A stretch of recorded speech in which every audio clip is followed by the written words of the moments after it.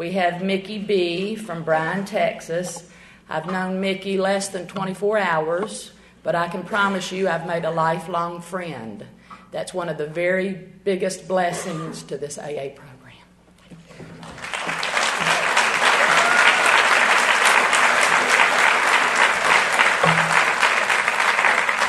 Good morning, everybody. My name is Mickey Baudouin, and I'm a real alcoholic. Hey, and I'm from Bryan, Texas, where the men are men and the sheep run scared. And the women are cunning, baffling, and powerful.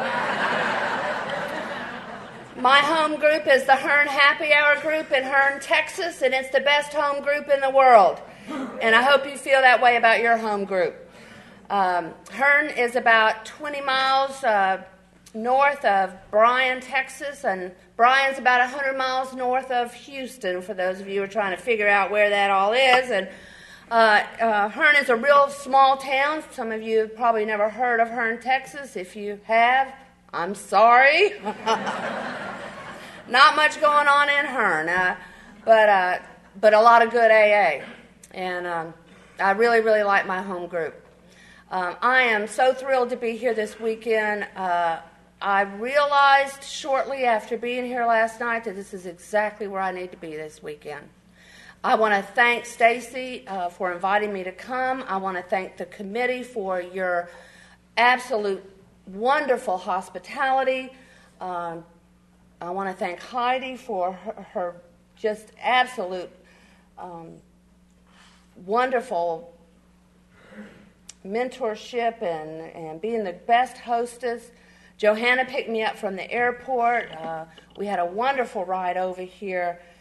Became intimately involved on the way over, had great conversation. When we got over here, she kept saying, "I'm sorry it's taking so long." Well, I had no idea because I don't know where we are, but it was great. We had good conversation, talked about the program, talked about where we were in our sobriety, and it was great. It was exactly what I needed. God always gives me exactly what I need.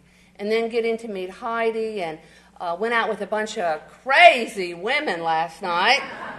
I had a wonderful meal, and, I'm sorry I missed Pearl yesterday. Didn't get here in time to listen to Pearl. I heard great things about her lead, and then Irving last night. Was that not a talk?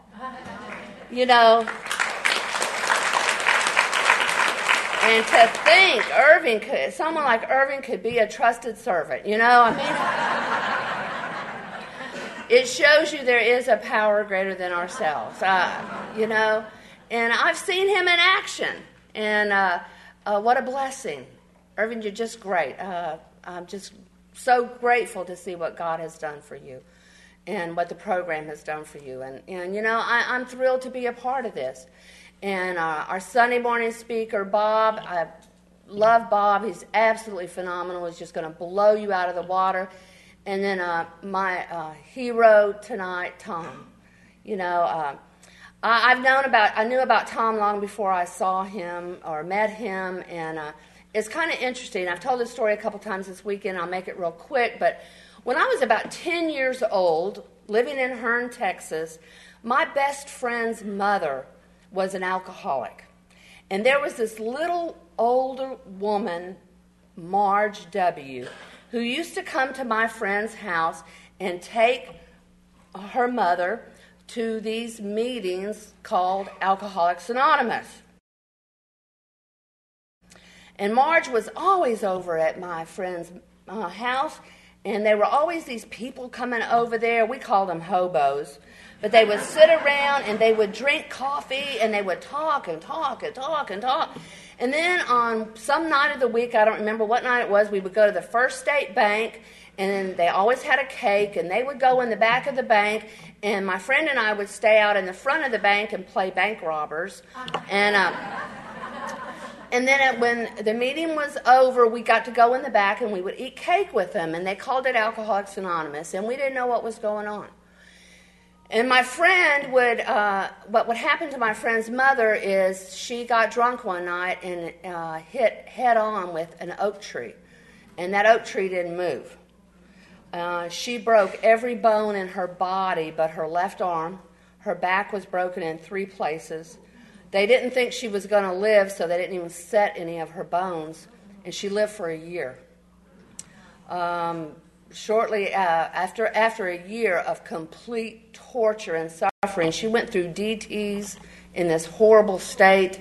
All of that, after a year of complete and utter suffering, she died. I started drinking at the age of 12. After knowing that alcohol had done this to this one, we knew she was drunk. We knew that's why she crashed that car. We knew that's how she died. But still, at the age of 12, I picked up my first drink, and I started out on my career. And 20 years later, when I came into the program of Alcoholics Anonymous, Marge W. was still there. And she remembered me, and she picked me up. And Marge W. Immediately got me involved in service work, and I became her driver. And Marge was one of the most active women in our part of Texas for carrying the message to men and women in penitentiaries. And I drove her every weekend, and we would go to 3 and 4 prisons on a Saturday and a couple on a Sunday, and that's how I became involved in service work of carrying the message behind the walls in prison. And I'll be forever grateful. And in carrying the message in prisons, I met a counselor there, a guy with a lot of years sobriety named Al Mills. And Al and I became fast friends. And Al was the kind of guy that you just loved to be in his presence. You know, just to be around Al, you just felt good. I just loved Al. We became fast friends, and a few years ago, I guess about 7 or 8 years ago, cancer got the best of Al, and he passed away. And Johanna and I were talking on the way over here. We were talking about a bucket list, you know, and things that we wanted to do before we, you know, but God's got things for us that we cannot even imagine. I was thinking about this last night because after Al passed away, one of his sponsees called me in making the funeral arrangements, and Al had requested that I be a pallbearer at his funeral. I would have never had that on my bucket list, you know? But that was one of the greatest honors that I've had in my sobriety. I've never been a pallbearer at a funeral. It's not usually something that a female does. But you know what a great honor that was bestowed upon me. But it was through Al that I came to know about Tom, and then eventually met Tom. And Tom is the kind of guy you just love to be around. You just love to be in his presence. His spirit just eludes and engulfs you. And I like to be around those people who you just feel good to be around, who make you feel like part of the power of this fellowship, the power of Alcoholics Anonymous, the power of God. And that's what I needed here this weekend, and that's what I am feeling this weekend. The past few weeks, about the last month, in my area and around, I've seen a lot of people that have been devastated, a lot of families that have been devastated by alcoholism. I've watched people go back to prison. I've watched people's families be disrupted. I've seen a couple of young people take their own lives because of this disease. And I've seen people die because of alcoholism. And it's devastating. You watch that, and it's hitting you hard, and it's hitting you hard, and it's hitting you hard. And this has been a great opportunity for me to come, and I realized it again last night, sitting here, and that's why we have conference, to come together to remember this program works. And we have 100% success rate for when we do these things. It's when we don't do these things that it doesn't work. And that half measures avail us nothing. We don't get 10%. We don't get weak. And there have times when I've been disconnected. And I'm so grateful for you, especially this weekend. I'm so grateful for you. Well, as I mentioned, I didn't start drinking until I was 12. And that's kind kind of late nowadays, People are really starting early. And I was living in that small town in Texas, and there was a lot wrong with me before I ever started taking that first drink. I was born restless, irritable, and discontent.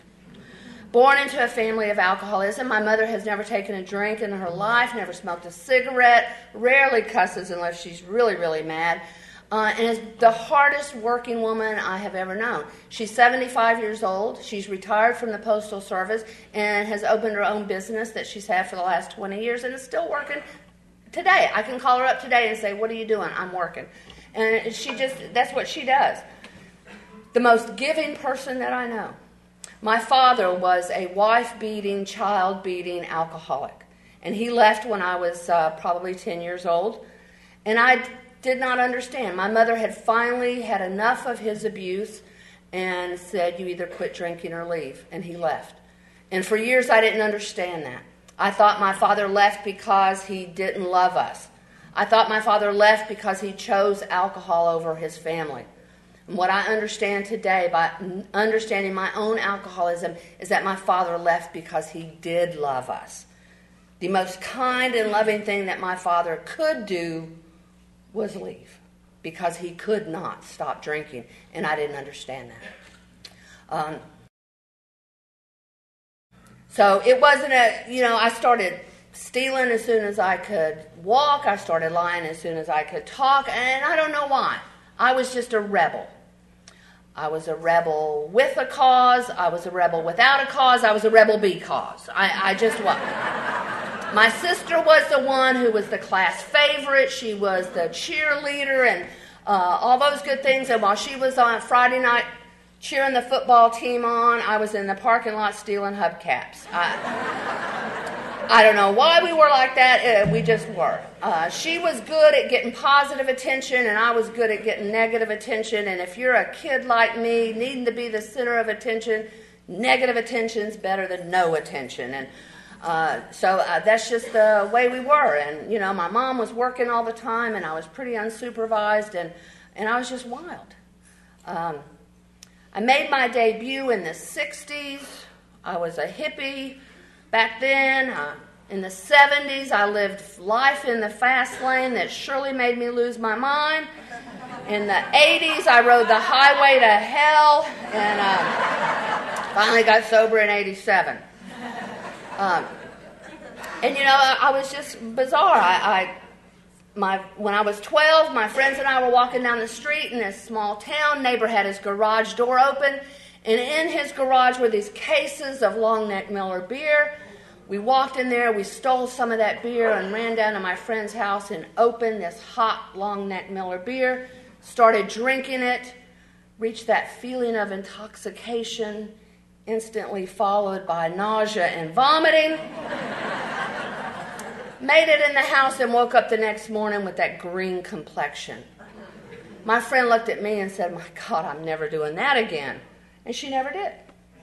She saw what the problem was, made the correction, and didn't do it. And I was just as sick as she was. And I said, "You're right. I'll never do that again either." And I never did. I never drank hot Miller beer again.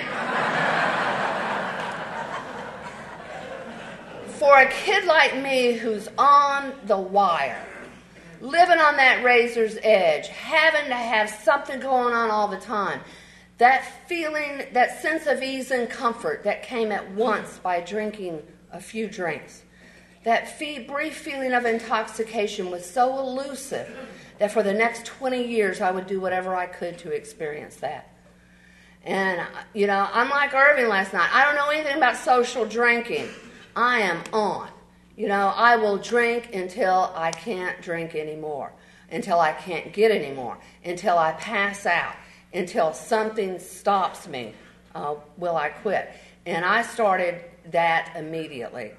And I started having consequences. First time I went to jail, I was about 14 years old. Of course, it was minor petty stuff. I say minor petty stuff, but it's stuff now that you would go to jail for. But back then, living in a small town, a lot of times they called your parents or slapped you on the wrist, took you in front of a justice of the peace, a lot of times suspended sentence and took you home. And a lot of that was handled within the community. Today they take you to jail, you go to court, you get on probation, and we didn't have a lot of that stuff back then.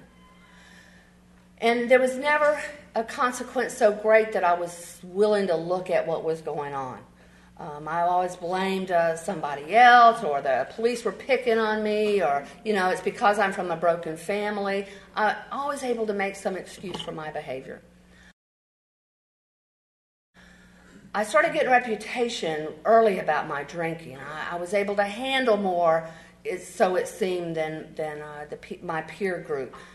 There were times I would drink more than the football players and drive them home. And I thought they were the ones with the problem. I didn't know that I was developing very early this thing called alcoholism. I was developing a tolerance to this poison that I was putting in my body. Where I should have been vomiting and passing out, which was a normal reaction to alcohol, I was able to still walk and talk and act with this. A lot of times I did bizarre and crazy things, but they were having a normal reaction to alcohol. I was having an abnormal reaction, but I thought I was in control. I thought it was just cool. And then I started having some other things happen. I started having blackouts where I would wake up and not remember how I got to where I was. And a lot of embarrassing things happen with that. A lot of shameful things happen with that. A lot of things that you end up having to drink over, some of the things that you did that caused you that shame and humiliation. And you justify and you rationalize that stuff. I'm so grateful for the program of Alcoholics Anonymous that gives you, not only teaches us about alcoholism, but also gives you the ability to look back through your life and make sense of some of that stuff. At the age of 14, I found better living through chemistry, and I started smoking those funny cigarettes and doing all kind of bizarre other black market pills, taking trips and never leaving the room, painting houses without a ladder, laying on the ground listening to the grass grow. And it was not uncommon to find me out in a cow pasture after a heavy rain. I took a lot of prescription pills. Of course, my name was never on the prescription bottle, but I did a lot of bizarre and crazy things. And what I understand today about that is when I tell you I'm a real alcoholic, my problem's not really alcohol. Or my problem's not really those other things. The big book says alcohol is but a symptom. The problem for me is living life sober. I don't like sober. Sober for me was boring. Sober for me was depressing.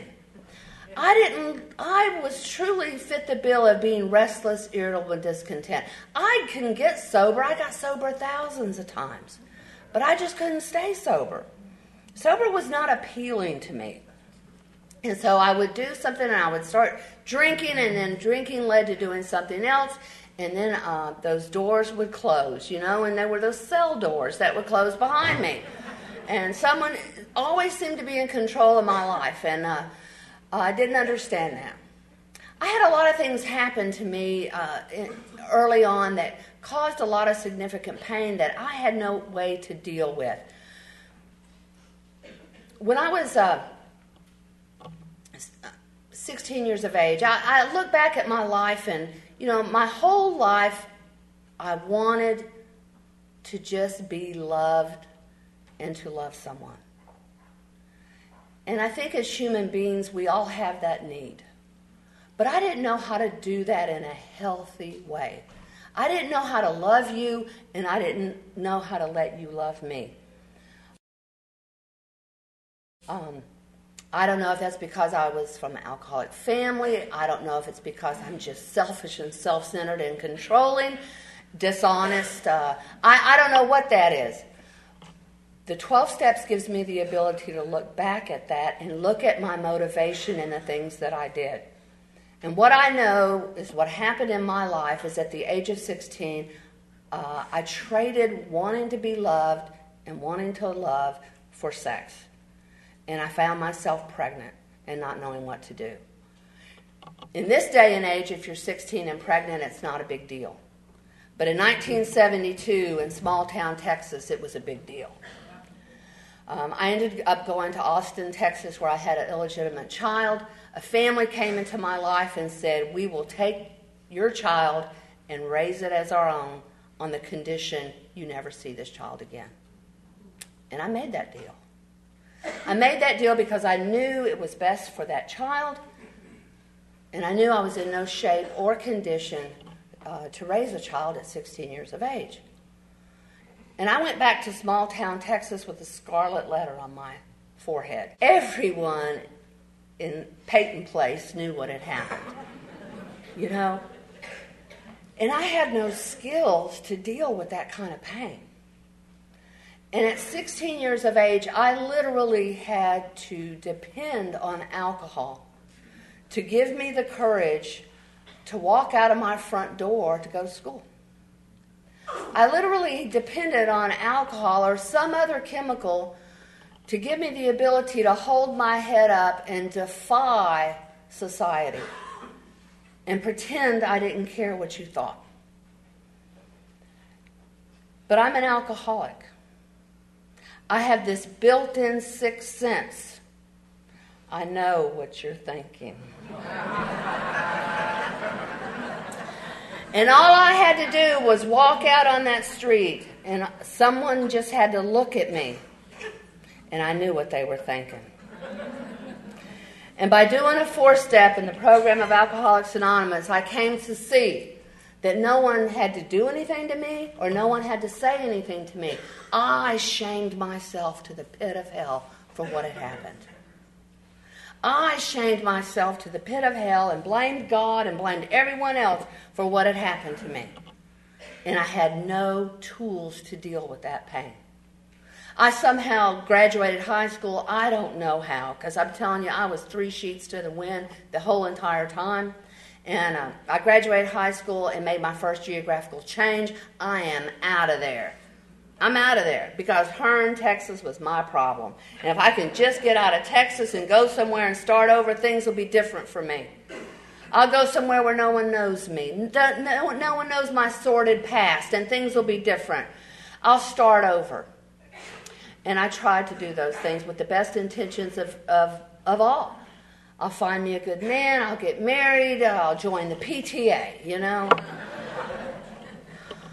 And I moved to a small town right outside of New Orleans, Louisiana, where they party 24/7. Not a good idea. I was there 2 weeks before I ended up in jail.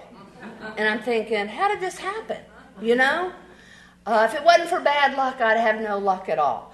And, you know, that rationalization and justification started. I thought I was being punished by God for what had happened to me. And I thought, the old thoughts, the old beliefs would start in my head that I had made my bed and I needed to lie in it.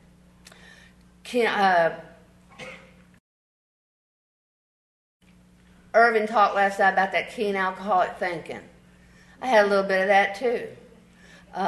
I ended up getting married. I married the guy I got busted with, so he couldn't testify against me, and I couldn't testify against him. Well, you got to have a good reason to get married, right? So I was really young and really dumb and took in sick, and I got married in Louisiana and had immediately got pregnant, of course. I was trying to fill the void of that child I had lost. And of course, you know that didn't work. But I have 2 beautiful children. But I still had that void. Still had that awful void. You cannot replace something with something else.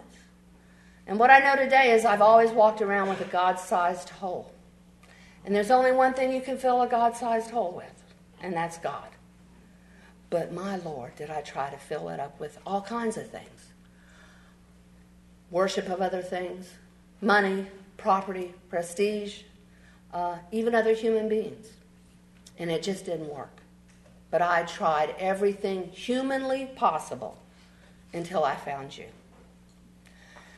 I moved back to Texas in 1980, and after having 2 children, And I like to say move because it sounds better than unlawful flight to avoid prosecution. One of those spiritual moves in the middle of the night where you're throwing everything in the U-Haul. And by the time I came back to Texas, I'd made a lot of poor decisions. And one of those was one night under the influence of alcohol, I let a friend put a needle in my arm. And by the time I got back to Texas, I was drinking alcoholically on a daily basis. I was smoking those funny cigarettes, taking those bizarre pills, and sticking needles in my arm. And doing what I had to do to support that day. I knew about living one day at a time long before I came to you. I knew about looking for that next poison, whatever it was. And you know, I knew what it was to make that bed and lie in it. I accepted where I was. I had thoroughly accepted my plight. I knew what my fate was. And I knew what happened to people like me. People like me ended up shot and killed by other people like me. People like me ended up in dumpsters. People like me ended up killed by police. Or people like me went to prison for a long time. I knew what happened to people like me. And when you're people like me, you don't do anything to change. You live hard, die young, and leave a good-looking corpse. You fight as long and as hard as you can until there's no more fight left. And that's what I did. And I'm not proud of the person I became, and I'm not proud of the things that I did. I was a parasite in the community, and I was just an awful, dishonest human being. But I was surviving. I was surviving an alcoholic woman. And worse than that, I was an alcoholic mother.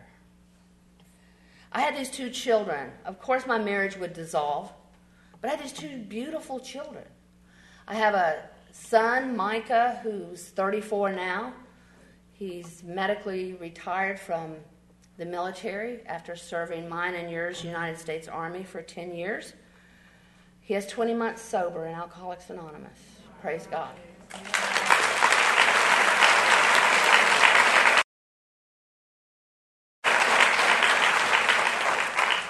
And I have a daughter, Monica, who is 30 years old and is absolutely the joy of my life. Thank God I don't get what I deserve. Thank God. Thank God that these children will have anything to do with me today, because I certainly don't deserve that. I took these children to the depths of hell because I'm selfish and self-centered. All my life, all I wanted to do was to be a good wife and a good mother. But I'm an alcoholic. And the 3 don't go together. My marriage would dissolve, of course, and I had these 2 children that I'm trying to hold on to. I'm trying to be in control of. And I'm the kind of alcoholic that goes to the store for a loaf of bread and I don't come back for 3 days. You know, I don't mean to do that. That wasn't my plan. I'm going to the store for a loaf of bread. But yet I don't understand alcoholism, and I don't understand what's going on. And you know, I come back after about a 3 or 4 day run, and I am tore down. I mean, I am sick. And I'm laying in the bed, and my children are in there, little bitty blonde-haired, gold-eyed children, and they're cleaning their mama up with the washcloth. And they tell me the truth. And you know the truth when you hear it. And they say, Mama, if you don't drink anymore, you won't get sick. And I know that's the truth. My soul knows that's the truth. And I made promises hundreds of times to them, to God, to myself. And I said, you know, you're right. That's it.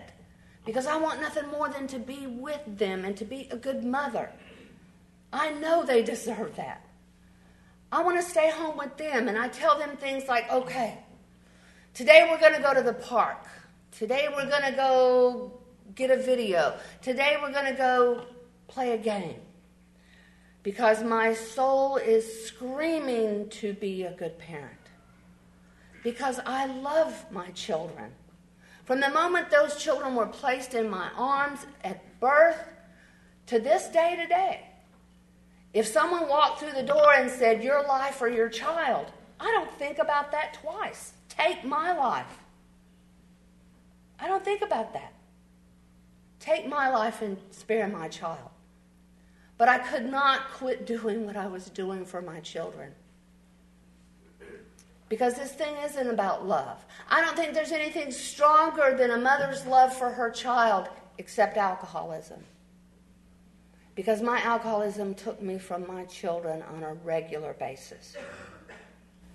I made those plans to be there for my children and to do something with them, and they'd buy it. They bought it over and over and over.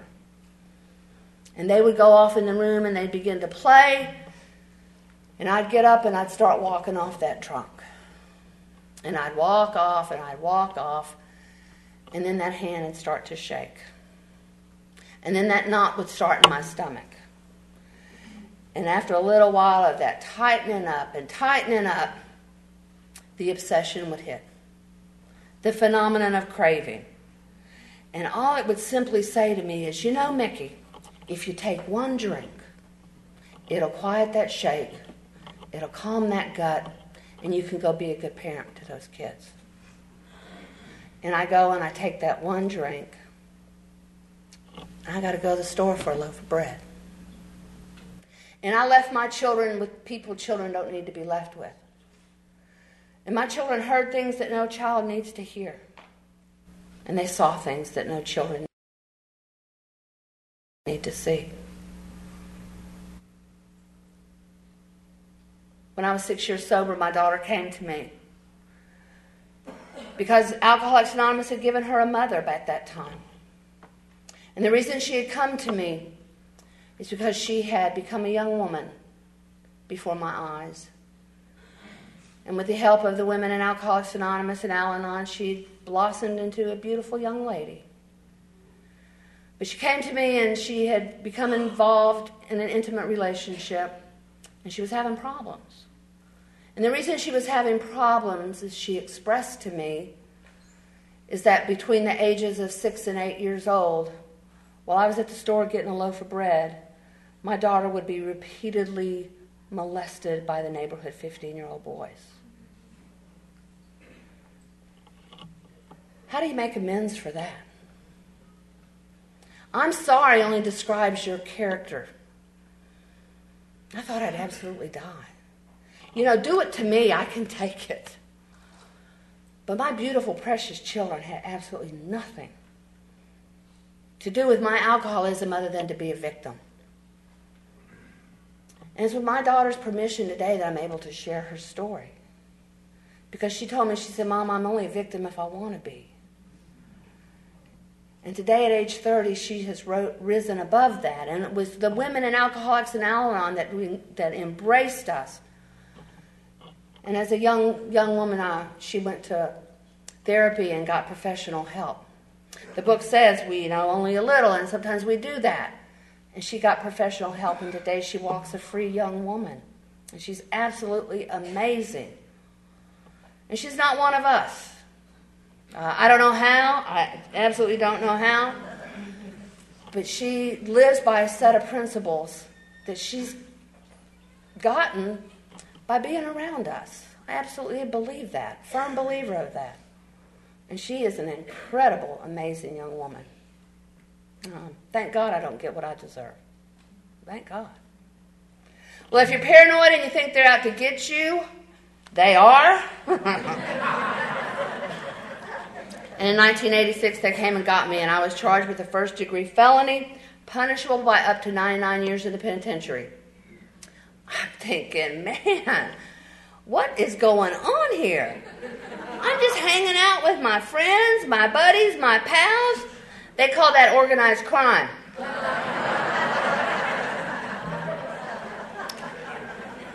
And I eventually bonded out. I like Johnny Harris from California. He says it doesn't take a genius to get out of jail. It just takes time. And I bonded out of jail, and I'm one of those alcoholics that gets in trouble when you're in trouble. And I went back to jail, and I was held at no bond. It was while I was in jail that I was reunited with the idea of Alcoholics Anonymous, because guys were in there, the gals and guys in there were talking about, when you go to court, it looks good when you go to AA. I'm sure y'all don't have that problem over here in Gulf Shores, but 22 years ago in Bryan, Texas, it was a pretty big deal, and a lot of jailhouse talk about going to AA to look good when you went to court. I went to my plea bargain. They offered me 20 years in the penitentiary, and so I decided to go to a trial by jury. They say it's a jury of your peers. But I tell you that, there wasn't nobody there I'd have hung out with. While I was waiting on that trial date, I went to Alcoholics Anonymous, and I went to my first AA meeting, and I walked in the door, and it was very conservative part of Texas, and I walked in the door, and it seemed like everybody there was dressed in starched cowboy shirts and starched cowboy jeans with cowboy hats on, but what they did was they did just what you did with me yesterday. You welcomed me when the door opened, and it's what we do at our home group. We say welcome, and you stick your hand out, and they invited me in, and I walked through the doors, not knowing what to expect, and they said, "Come on in, you're the most important person here." And I thought, well, I know that, Basin 99, come on, But they began to explain a little bit about what it was like and what happened and what it's like today. And a man started talking about how he drank so much that his wife left him. And the pain of that was so great that he put the plug in the jug and he went to AA, and his life is wonderful. And I'm thinking to myself, geez, one wife, one time? Come on, God. I know some women that'll drink with you. Don't give up yet, But he was talking about honest love, and he was talking about relationships and commitment, and he was talking about things that were so foreign to me I didn't understand. And there was some girl that jumped up in the back and was talking about working a minimum wage part-time job and saved up enough money to get this used vehicle. And I was thinking, girl, I can get you a better deal than that, Like, it might not have a title or a legal title, but I can get you a better deal than that. But she was talking about an honest day's pay for an honest day's wage, and I was so removed from any of that I didn't hear what she was saying. And of course, I didn't stay in Alcoholics Anonymous very long, and just couldn't relate. I didn't hear the music. I didn't understand what you people were talking about, and I really thought I was too bad for Alcoholics Anonymous. I thought I had crossed some kind of line that people like me don't change. I had made my bed, and I needed to lie in it. It wasn't until I came into Alcoholics Anonymous that someone gave me the idea that, yes, you may have made your bed, but it's time to change the sheets, What a novel idea. But no one had ever told me that before. No one had ever given me that concept. People say that when you hit bottom, there's only one way but up. Well, I hit bottom, and I just went from side to side to side to side, I ended up going through that trial, and I tell you what, they had the right person, and I was found guilty of this first-degree felony, and a jury came back and decided to give me another opportunity. They gave me this thing called probation, 10 years intense supervision, and I was furious. How dare they do this to me? Now, I didn't want to go to prison for 20 years, but I didn't want to do this thing called probation. The whole deal was I was furious because I was afraid. I knew I was never going to stay sober for 10 years. And I knew they had me. By this time, when I got arrested, I lost everything I had. I lost my children. I lost my home. I was living in an abandoned house with no running water. And I was furious that they were going to put me on this probation because they were going to tell me what to do. Like I had so many options going on, I was worried about somebody telling me what to do. I had nothing. I had nothing. And they had the right person.